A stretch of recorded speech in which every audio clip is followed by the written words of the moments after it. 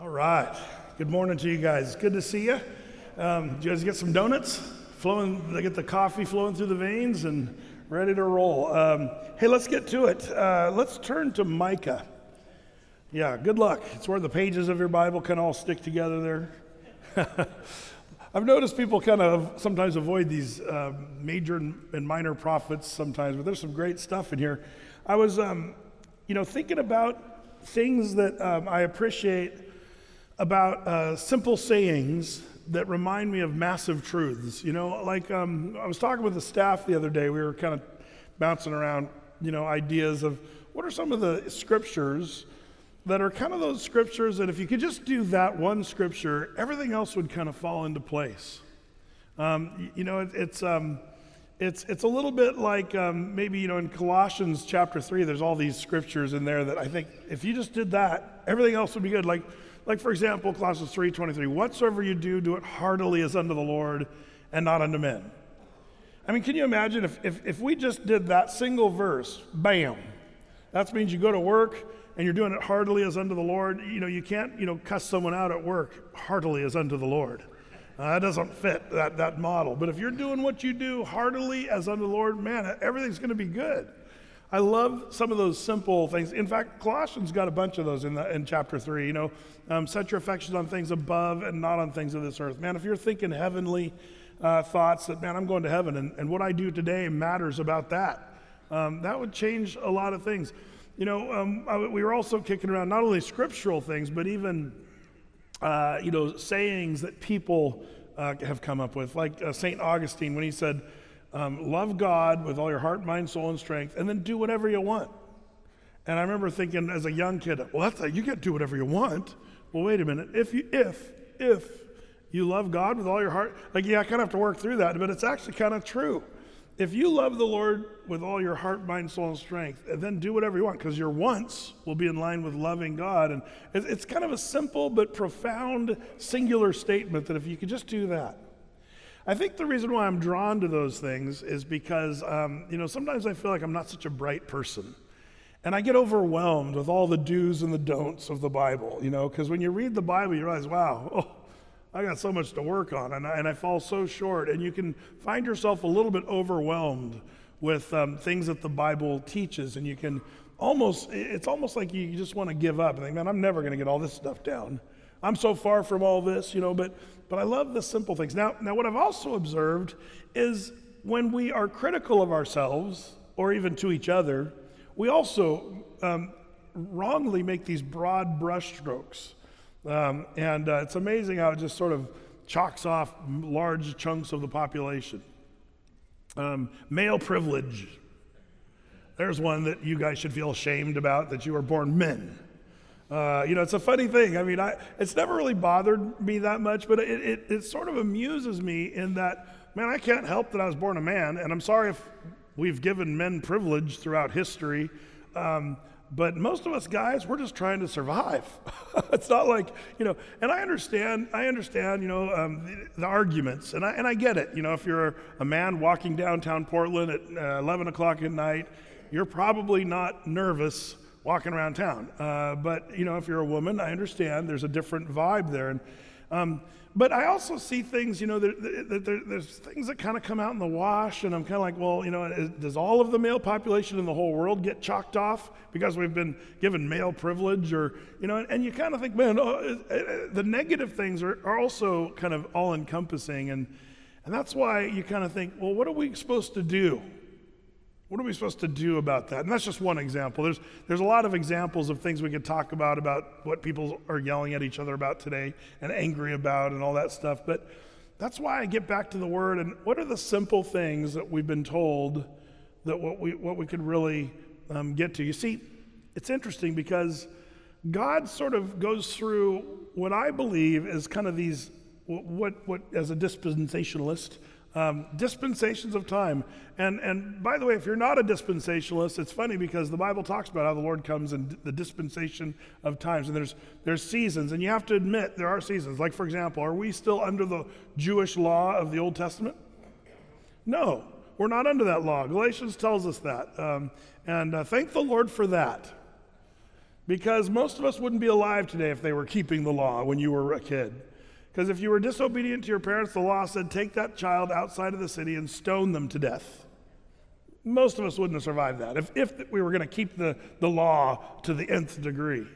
I'm so thankful. And by the way, that's 613 laws that the Jews were told during that dispensation of time to keep.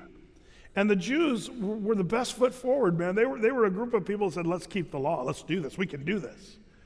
But man, if you read the Old Testament over and over and over again, they failed and fell short. And no one could keep the law. 613 laws of the Old Testament. By the way, 248 things that you have to do in the law, and 365 things that you are not supposed to do, as it turns out. So the 365 no's, don't do that, and 248 things to do. Now, by the way, I love bragging about, I've got some of those laws down, like for example, Leviticus chapter 11, verse 19. Man, I've kept that law my whole life. There's certain things I can boast. What's Leviticus 11:19? We're told that we're not supposed to eat bats. I'm living victoriously in that particular law of the Old Testament. But here's the funny thing. You laugh at that because you realize, well, that's not a big temptation, especially for us here in the Pacific Northwest. Now, if you're Tad Slaughter living in Vanuatu, they eat bats all the time there. Those big flying foxes, when you're in Vanuatu, these bats, they soar over your head, like 5-foot wingspan, these bats that just soar. They sound like a kite, Their little rubbery wings flapping in the wind. But what they do, I was there once when a guy named Samuel, he was this Ni Vanuatu guy, says, Brett, you want to see how we get the bats, And I said, sure. And so he grabs this stick. They have this ironwood stuff that's real heavy wood. And he found a stick that was about 1 foot long. He grabbed it, and there was a bunch of those bats just kind of hanging upside down in the tree, the big ones, the flying fox. They look like a fox with bat wings.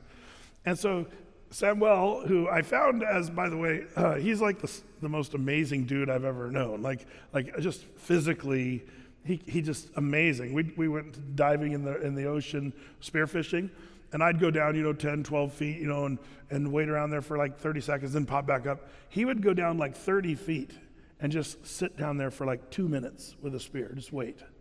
And then get the fish and then come out. Like he could be down there, I think he was down there for like 3 minutes, just waiting for the fish. That was him.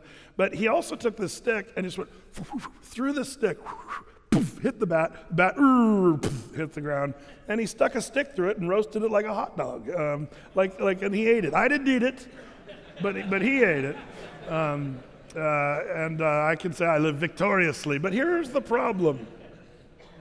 James chapter 2 verse 10 says, "For whosoever shall keep the whole law and yet offend in one point, he is guilty of all." See, this is where, there's still people today that want to be removed from grace and try to be legalistic. So you need to keep these laws. And by the way, you moms and dads that use the tattoo argument from Leviticus 19, kids, you shouldn't get tattoos because the Bible says thou shalt not mark up your, skin. But it also says in the same breath, you're also not supposed to cut the corners of your beard. So if you're wearing a goatee right now, you're a sinner. Satan has a goatee. I just made that up. That's just the cartoon. But it's funny, the point that I'm making is those laws, we're not under those laws. So if you're using the Bible as your argument of why a kid shouldn't get a tattoo, that's a bad argument, because if you try to keep one point of the law, you better keep the whole enchilada, and good luck with that. You have to stop eating bats and stop shaving the corners of your beard, and also stone your kids if they're disobedient outside of the city. So praise the Lord, we're no longer under those 613 laws of the Old Testament, that dispensation of time. And see, the Jews, as you study their history, they were overwhelmed with those laws. And you say, Brett, what was the point? Well, that was the point. The point was that the Jews had to learn, and really as sort of the litmus test for all of humanity, that the Jews wouldn't be able to do it, nor then could you or I. The Jews were, like I said, the best foot forward on that. And so that should have shut down that dispensation of time. Now the law is good. Why? Galatians says we're no longer under the law, but the law is our schoolmaster that drives us where? Anybody? Jesus, that's right. Yeah.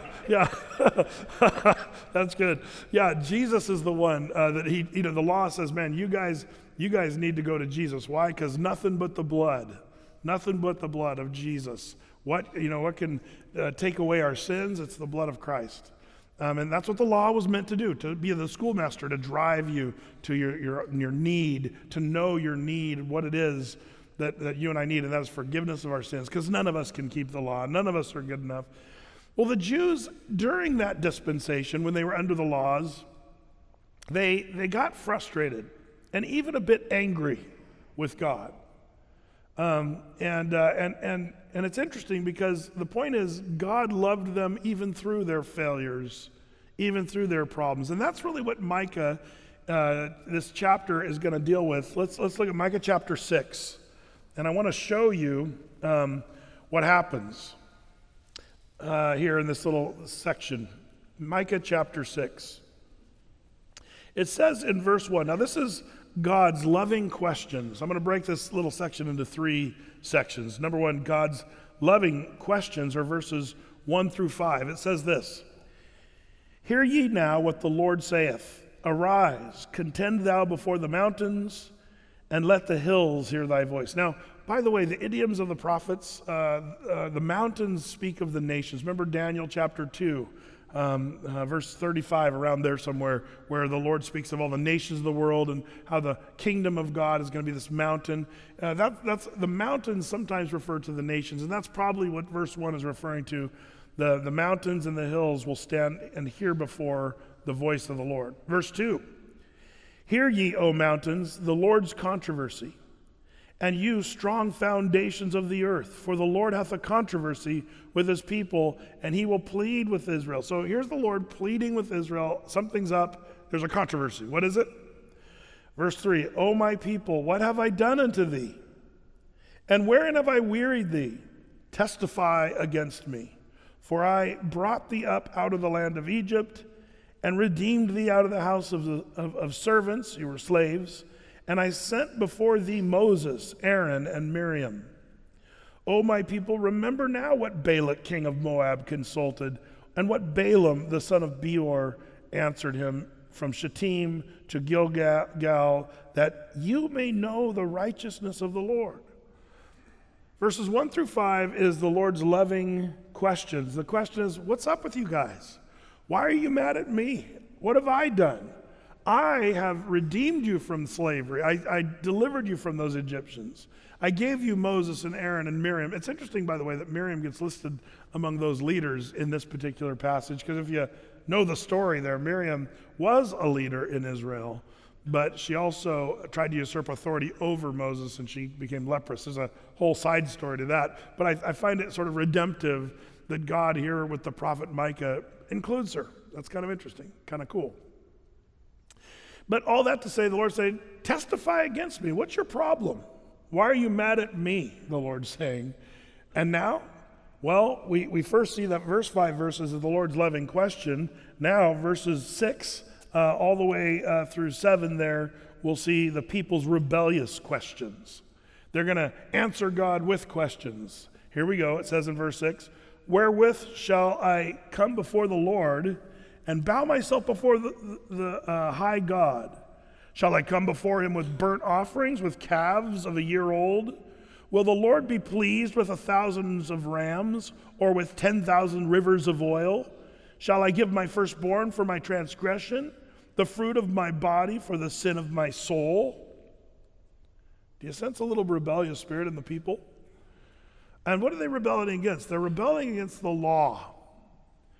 Because they were supposed to use the anointing oil. They were supposed to sacrifice lambs. And they were, talking about giving my firstborn. That's what I was talking about when the child that disobeys, take him outside the city.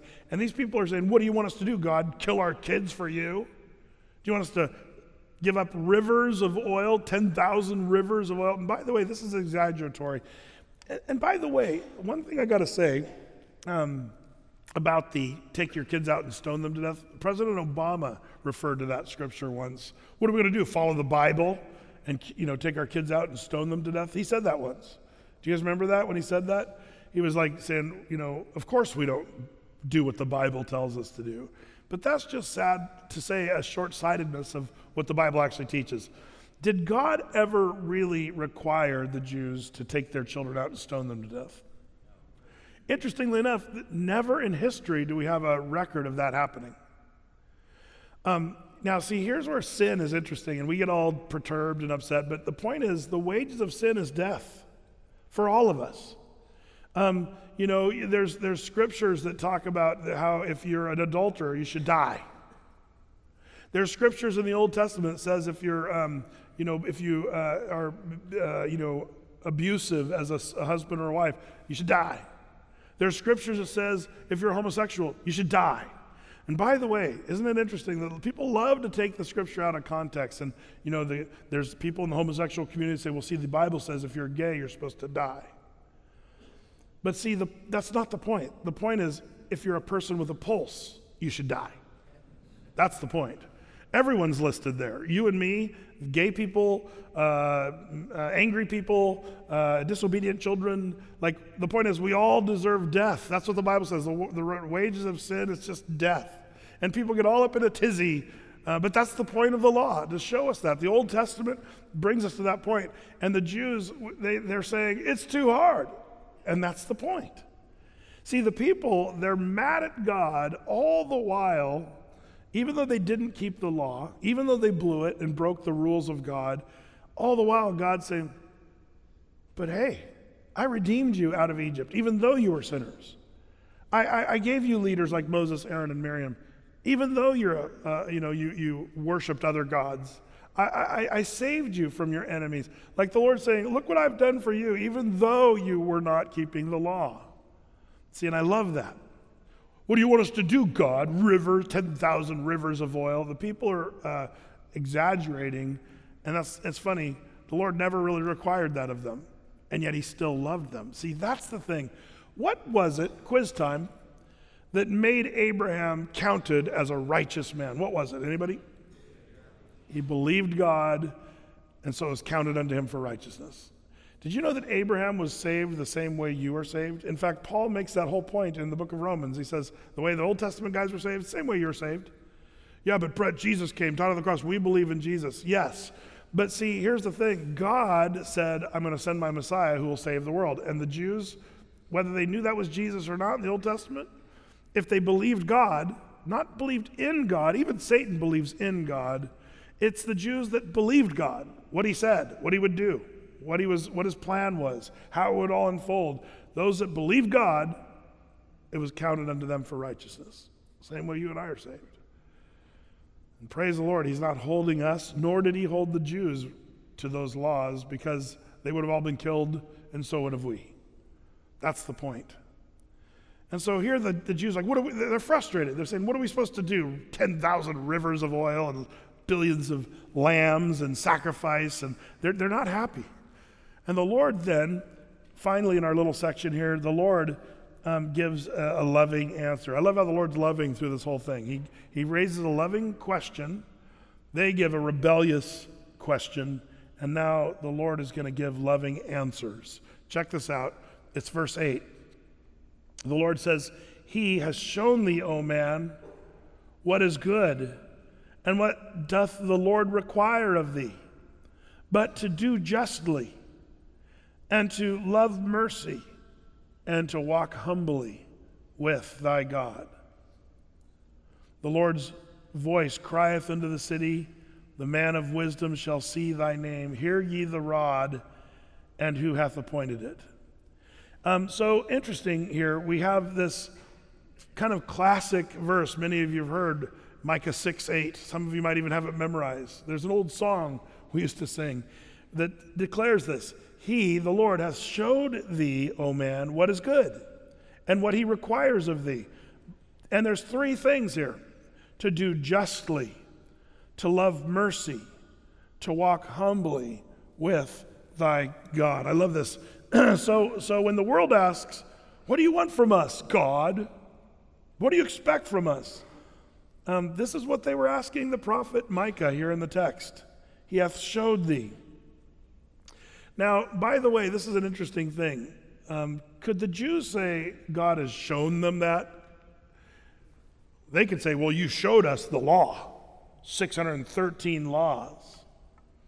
But you know, it's interesting because when it says the Lord hath showed thee, that's past tense.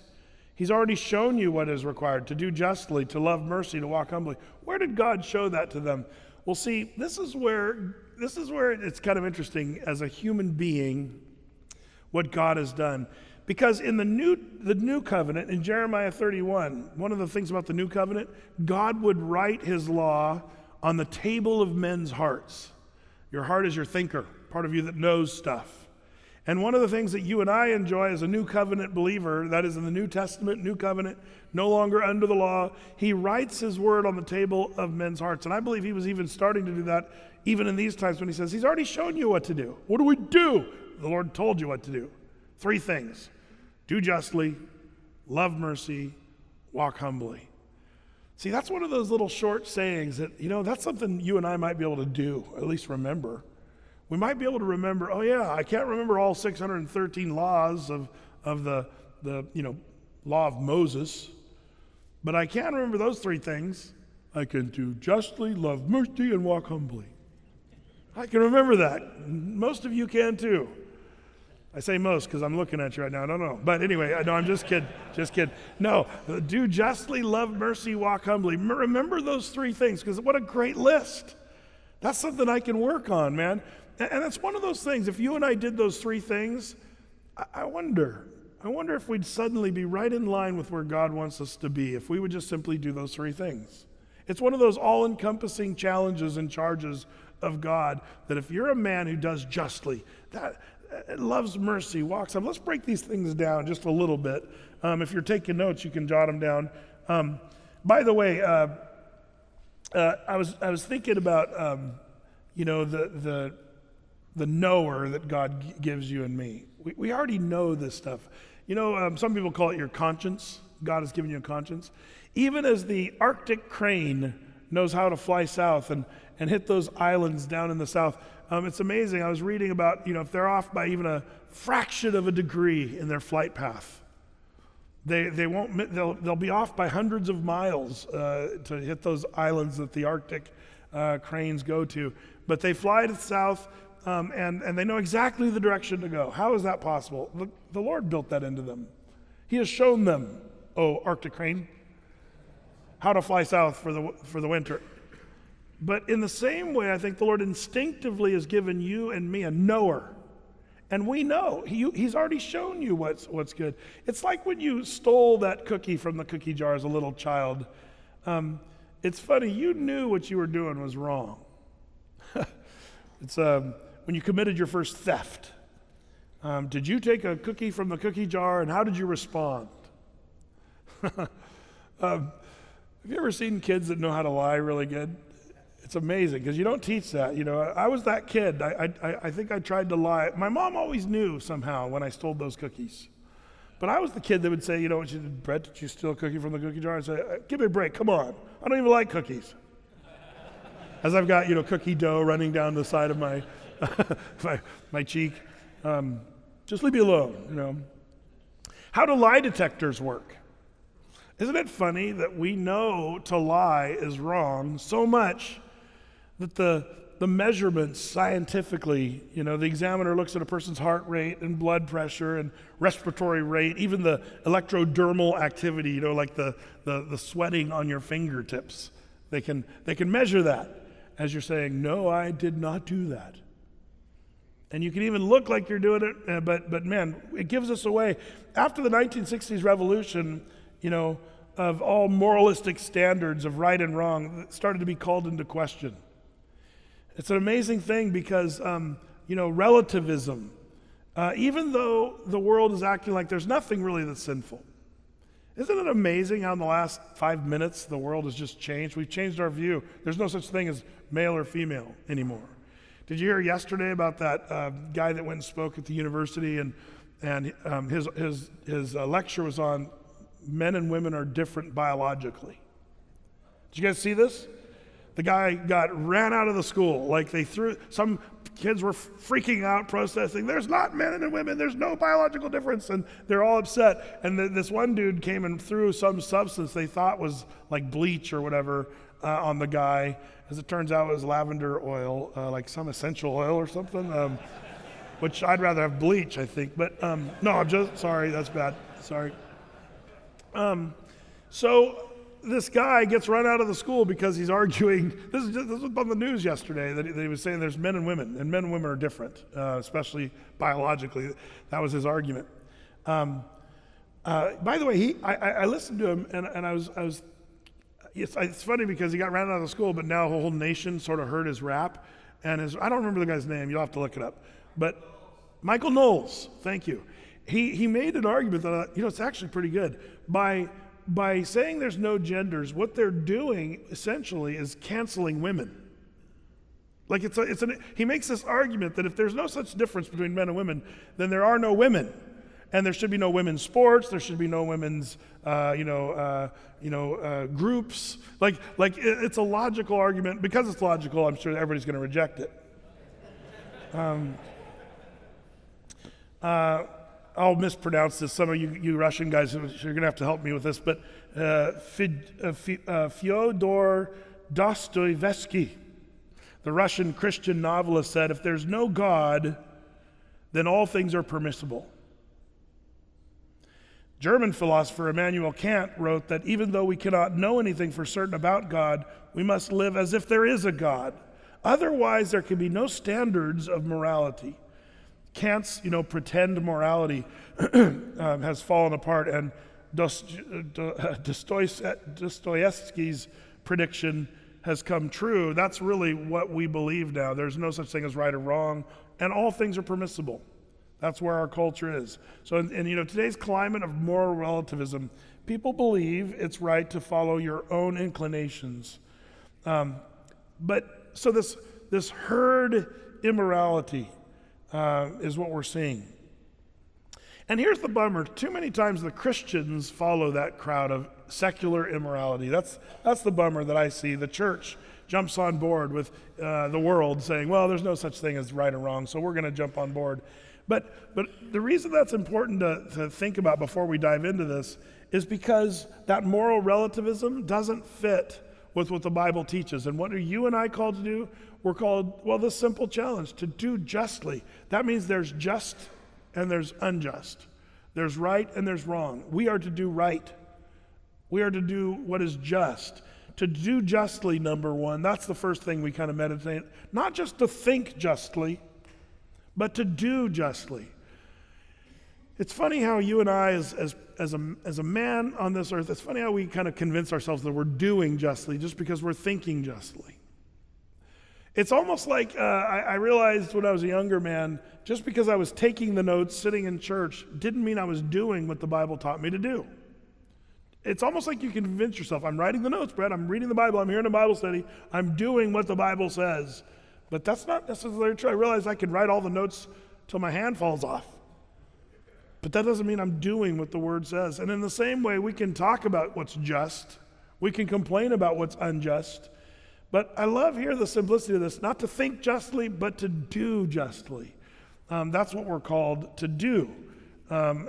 What's fair, what's equitable, do the right thing. That's what we're called to do.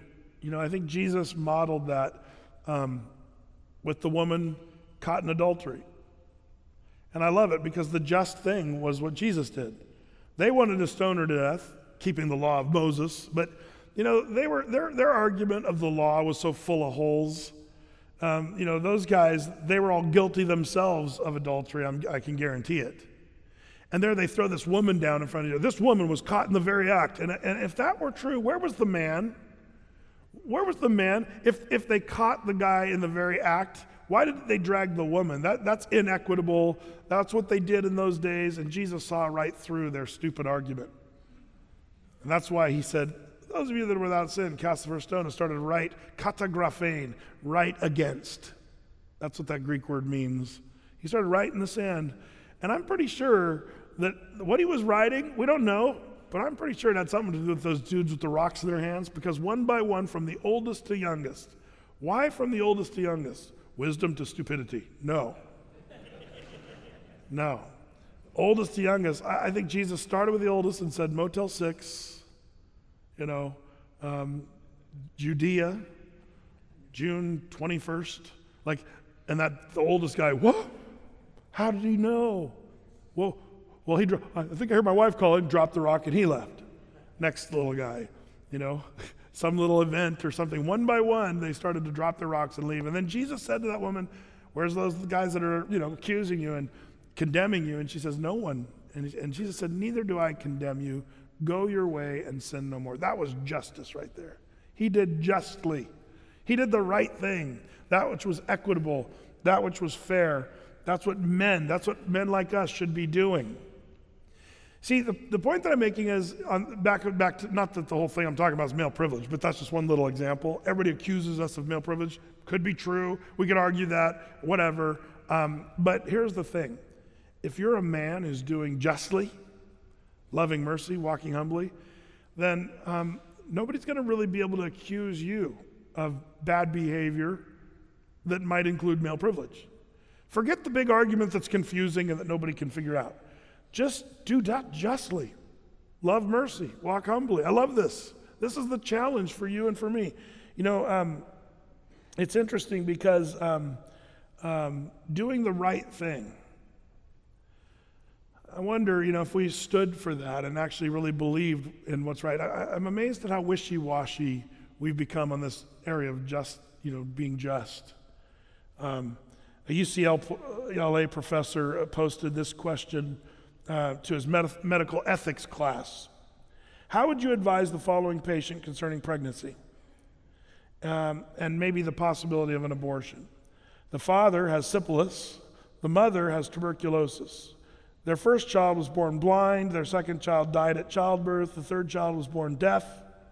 The fourth child contracted tuberculosis. Now the mother's pregnant again. 70% of the students said abort the child. And the prof then went in front of the class and said, congratulations, you just aborted Beethoven, for that was his family history. Interesting, how this medical ethics class was given this question, but they were talking about what the likelihood of the next child being somehow severely disabled, and they were but the right thing is to never abort the child to begin with. And who knows what God is going to do with that next child. And it's funny how we think, ethical questions. We wrestle with those ethical questions, but that's the thing that we Christian men should be doing, is doing justly, that which is right. Now here's the thing, by the way, a little other side of the coin moment. Yeah, justice, Brett, that's what we need. We need justice. Be careful with that one. Doing justly and demanding justice are two different things. If we get this down, we start risking being self-righteous. And so, because we're doing justly, then justice must prevail. We cry, justice. Watch out for that one. I'll tell you why. Because, remember, if it were justice, we'd all be dead. That's back to the wages of sin. So just do justly.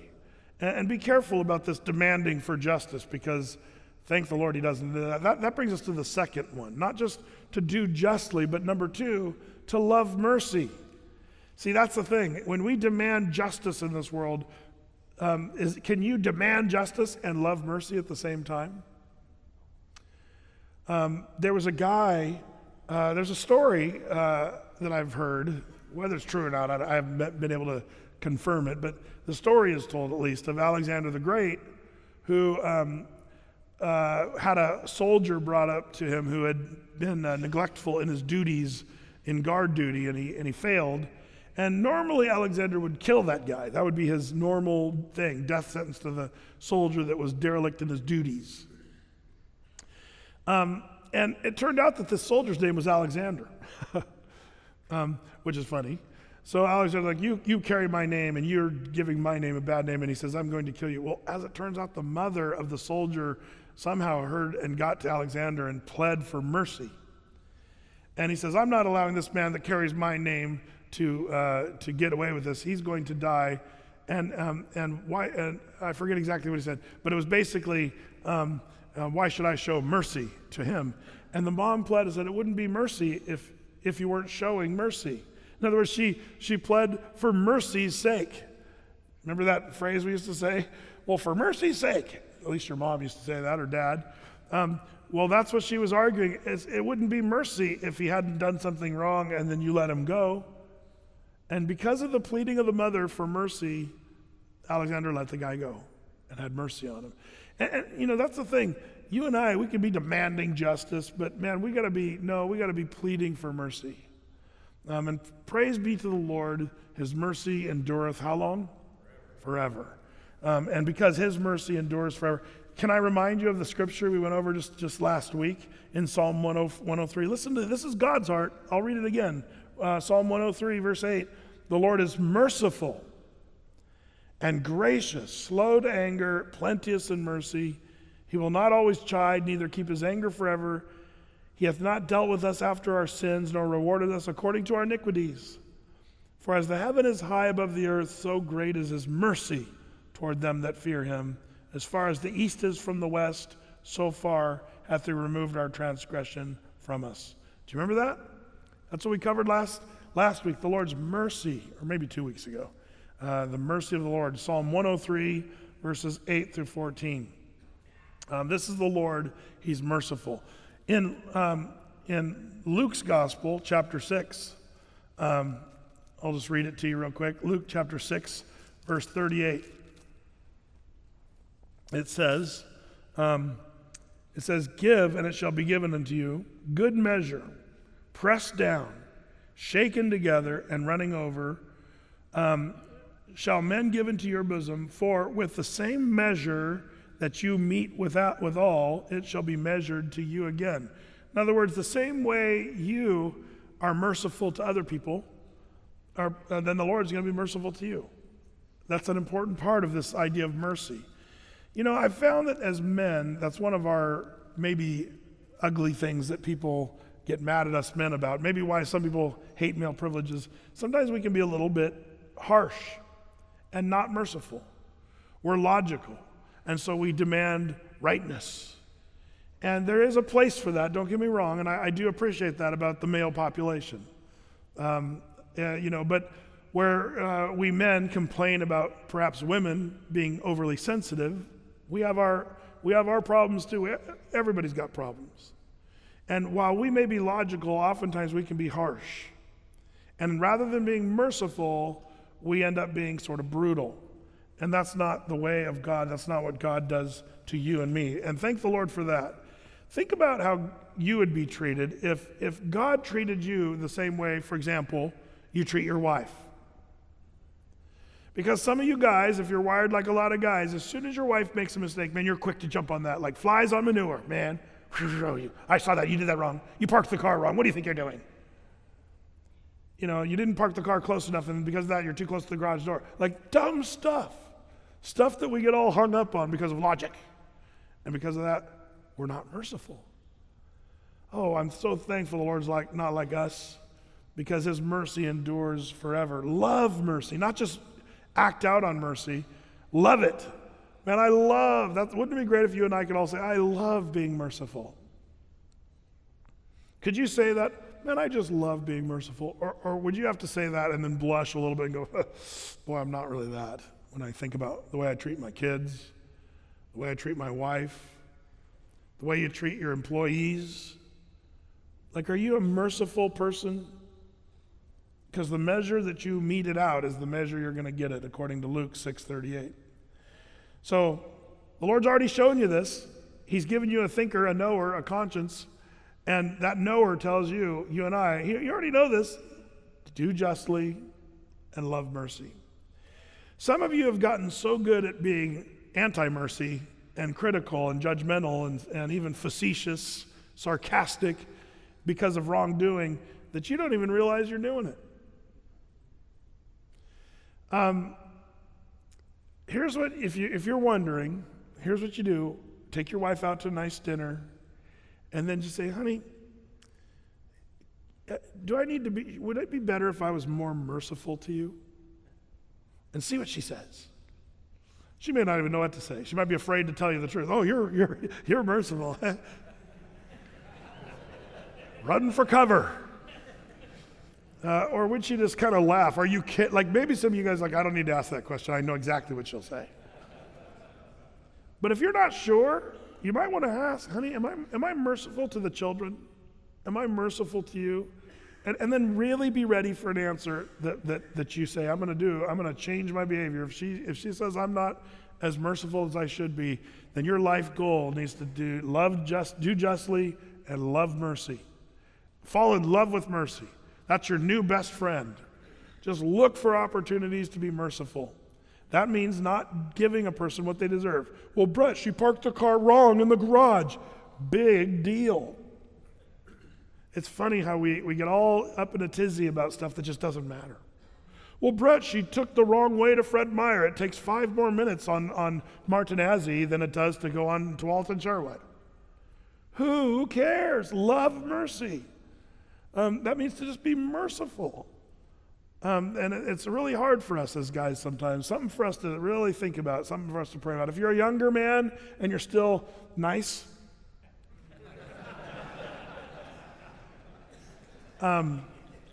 stick with that, man. Don't lose the merciful part of you.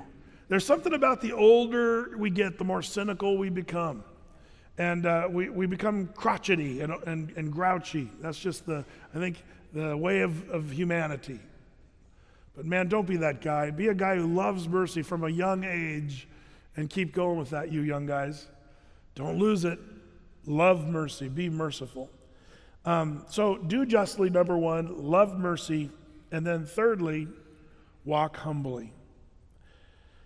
If you're doing justly, and you're good at that, and you're loving mercy, and you're good at that, boy, then you really need to walk humbly. Because if you're doing the first 2, you might start thinking, I'm pretty amazing. I'm so good to my wife. Some of you guys are probably thinking that, and you're probably the one that needs to hear this more than anybody. But you're like, yeah, I got those first 2 down. I love mercy. I do justly. But now it's time to walk humbly. See, this is why this little trio of admonitions of what God's already shown us, we already know that to do this stuff. But the reason the Lord has to tell us again is because we forget to do the stuff we already know. And man, if we could just put on the humble part at the end, then you've got the package deal. If you've got the first 2 with an arrogant, prideful man, it all just looks ugly anyway. But when you put humility around justly and mercy, then you've got a man that starts to look kind of like Jesus. Not thinking more highly of ourselves. The Bible has so much to say about pride. But on some of the specifics, I like, Proverbs chapter 3, verse 34 comes to mind. It says, surely he scorneth the scorners, but he gives grace unto the lowly. The man that's a lowly in heart kind of guy, and that speaks of kind of humility. Of course, pride goeth before destruction, a haughty spirit before a fall. The Proverbs has all things to talk about pride, but this one kind of talks about how the Lord gives grace to the person who's a lowly person. And that's part of being humble. The Bible says, humble yourself in the sight of the Lord, and he will lift you up. So to humble yourself means to put yourself in a place of being lowly. Jesus said this autobiographically about himself. It's the only thing he said about his character. He said, I am meek and lowly in heart. That's what Jesus said of himself. Lowliness. Not to think more highly of ourselves, but to think lowly and put ourselves in a place of lowliness. Not to, beat yourself up or false humility, but to truly just be humble. And it's not hard if you just remember your own faults and failures. It's funny how as a man you can almost forget your failures. What is a failure? Think about this for a second. What's a failure that is in your life that when people bring it up, it puts you right back down to lowliness? Do you have a thing in your life that you've done that? And again, you young guys might not have this yet. You will. Where that dumb decision you made or that sin that you committed, that if someone brings it up, that sin that you did, or if anybody were to find out about that sin that you committed, it would just put you right back down to depressed and like, oh man, I failed. I'm a loser. Isn't it funny? You can almost forget your own sin to where you're thinking, I'm pretty amazing. And then somebody brings that up and you're like, oh, wait, never mind. I'm a lowly, miserable sinner. It's good for us to remember that we fall short and that we're sinners and to be humble about that. So that when you're tempted to think about your wife parking the car wrong in the garage, the reason I'm using that one is I don't have a garage. So I don't have to, anymore. I don't have to, give my wife a hard time about how she's parking the car. But what a stupid thing. I'm just giving you examples because most of the things you and I get upset about our wives or our children, a lot of those things don't even matter. But if you're in the middle of that and all of a sudden you think of yourself in that embarrassing sin or that embarrassing mistake that you made, and then you're like, oh, wait, maybe I should just shut my mouth. I don't have anything to say. But if you're loving mercy and, doing justly and walking humbly, man, you're going to be gentle with your wife. Gentle with your kids.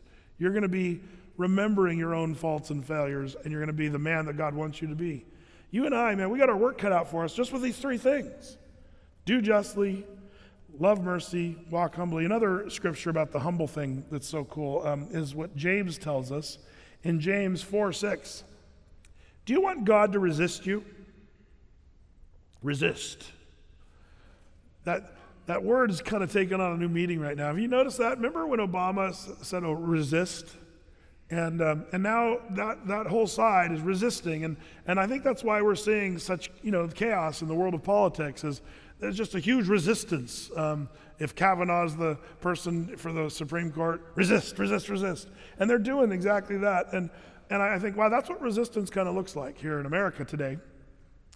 But did you know there's a place where God actually says, I'm going to resist against you? Boy, think about that for a second.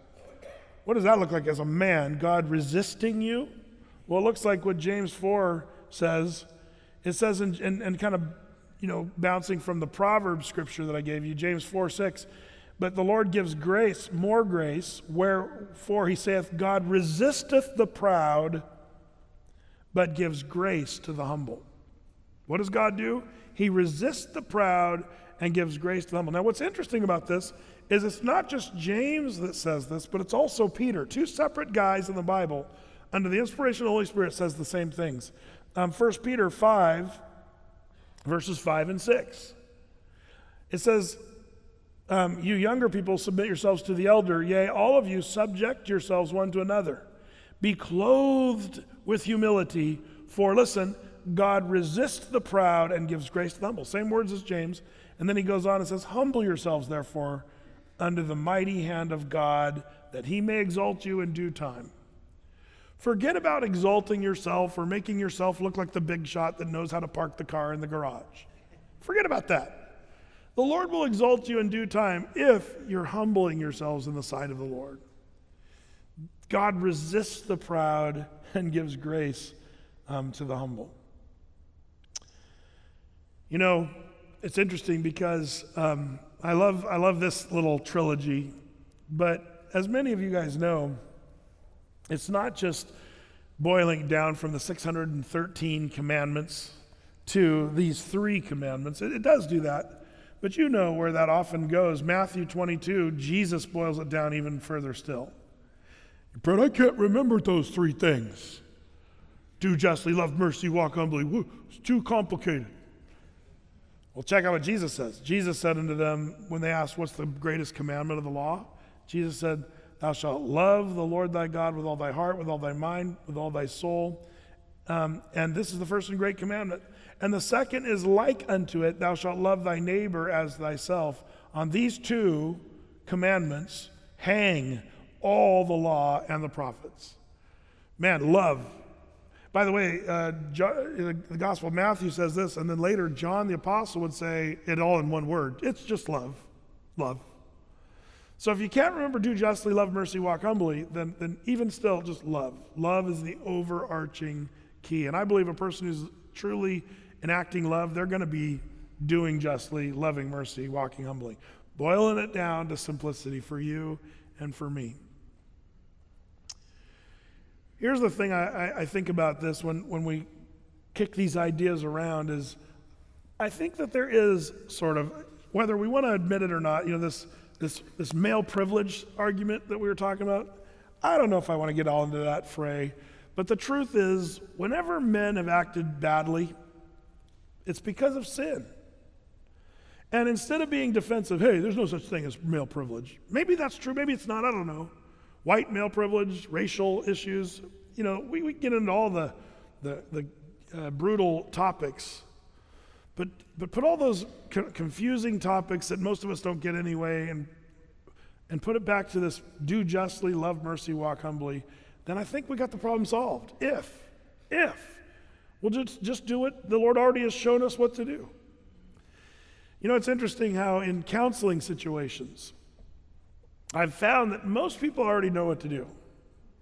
Being a Christian counselor is usually much easier than most people probably think. I'm saying usually because, of course, from time to time, there's things that you just kind of go, man, this is outside of my wheelhouse. Of course. But most of the time, when people come into my office and want counsel, I'm always amazed that they already know what to do. I'll even ask them and let them come up with a solution because they already know it. Brett, should I divorce my wife? Well, what do you think God wants you to do? Well, see, the reason they're talking to me is they're hoping that I have some biblical loophole that I can give them. Yeah, the Lord wants you to dump her because First Babylonians says. They're looking for that. People look for that. They want the loophole, and they're coming to me about it. And I'm like, you already know what to do here. It's really easy. Try that sometime. Say, should I beat my wife? Of course not. Like people, they know what to do, and yet they're just not willing to do it. So sometimes, I love how my dad used to counsel people. He still does, I think, but he didn't get all into the psychoanalysis. Are you a red or a purple or green? Let's take a personality test. Let's do all this. He didn't do that stuff. The funny thing about my dad is he knows about all that stuff. When he was working for the county offices, they went through this training thing where they made everybody go through, these various temperaments and how you're supposed to work together and interact. And my dad said, I don't need that. And he was like the chief building inspector, and they're like, you need to do all this diversity training. I was, no, I don't need that. And they pressed him, and they said, well, you don't know this stuff. He says, and he started talking about, the various temperaments and personalities, and he already knew all the stuff in those tests and stuff, because he's just kind of one of those guys that kind of knows stuff. And he knew more than the people that were giving the tests. And finally, yeah, I guess you don't need this. Go ahead. And then they let him not take those tests, which I thought was kind of funny. But here's the thing, he never used that stuff. What he would do is just stuff, like the guys would come up, Brett, or Dad, my dad, he'd go, Todd, I want to know what I should do about this situation. And I remember counsel like this. Did you go to church last Sunday? And the guy, well, no, I was busy coaching baseball. Okay, I'm not going to talk to you then. And they're like, no, Todd, we really want to hear from your wisdom. You just heard, I'm not. Go to church, and I'll talk to you after that. See, and then the funny thing is, the guy would go to church, and inevitably, it's like my dad had something with the Lord, because inevitably that guy would stumble into church that next Sunday, and the sermon would be exactly what the question was the guy was asking. The sermon was that point, and then also I remember him doing the same thing. Did you go to church? Well, yeah. Did you hear what the preacher was talking about? And see, the thing is, my dad knew what the preacher was talking about. Did you go to church? Well, yeah. Just do that. You already know what to do. That's really, most of the time, you and I as men, we just know what to do. He has shown you, oh man, what is good and what the Lord requires of you. The problem is, we just don't want to do it. It's true with everything. I've lost 100 pounds several times in my life. I know how to lose weight. People go, oh, Pastor Brett, I'm on this new fad diet, and it's this and this. I'm like, I know all those things. Atkins, I know it all. I've done it all. I've lost weight. I know how to lose weight. I know how to do it healthfully. I know how to do it unhealthily. But you know what? I just don't want to do it.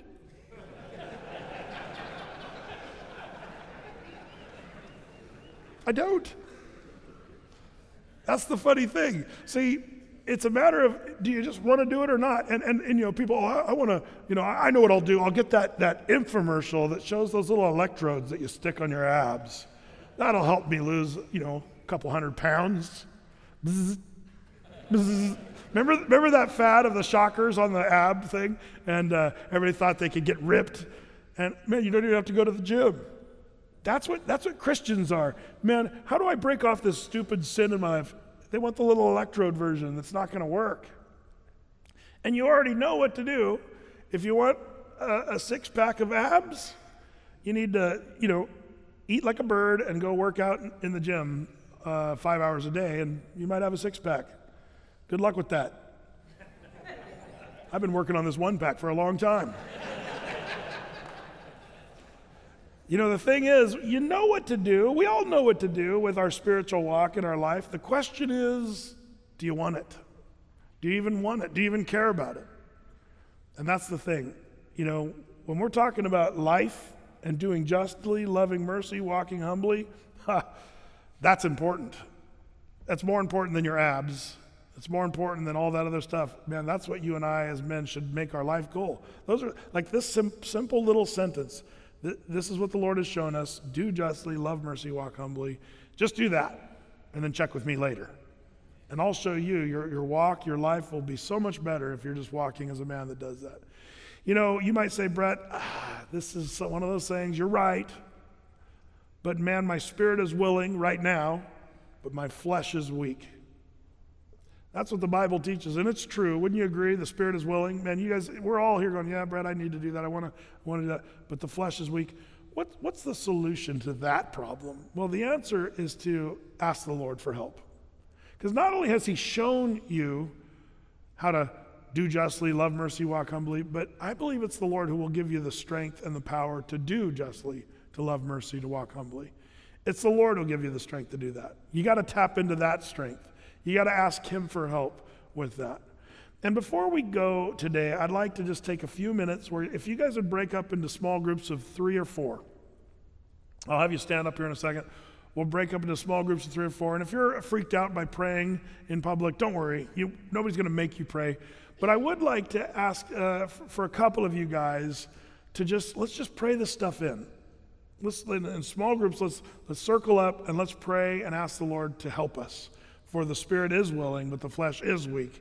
Let's just ask the Lord to give us strength, because that's where our power comes. And then not just let the erasers come over our heads when we walk out of this room. The goal, here's your goal. Here's your goal.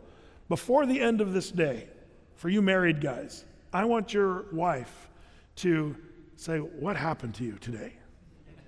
Because you're doing justly, you're loving mercy, you're walking humbly so much today that your wife's like, what did Brett do to you at church today? Why are you acting like this? Like some of your wives might even be uncomfortable with it for a while. If you're not married, man, try to make somebody go, what's wrong with you? Like to be a visible difference, not just for acting or any of that, but for literally saying, I'm gonna take a few steps forward on this doing justly, loving mercy, walking humbly. I'm gonna actively pursue to be that man and be doers of the word. That's a tough call, but the Lord can give you strength. So let's do that. Let's all stand together.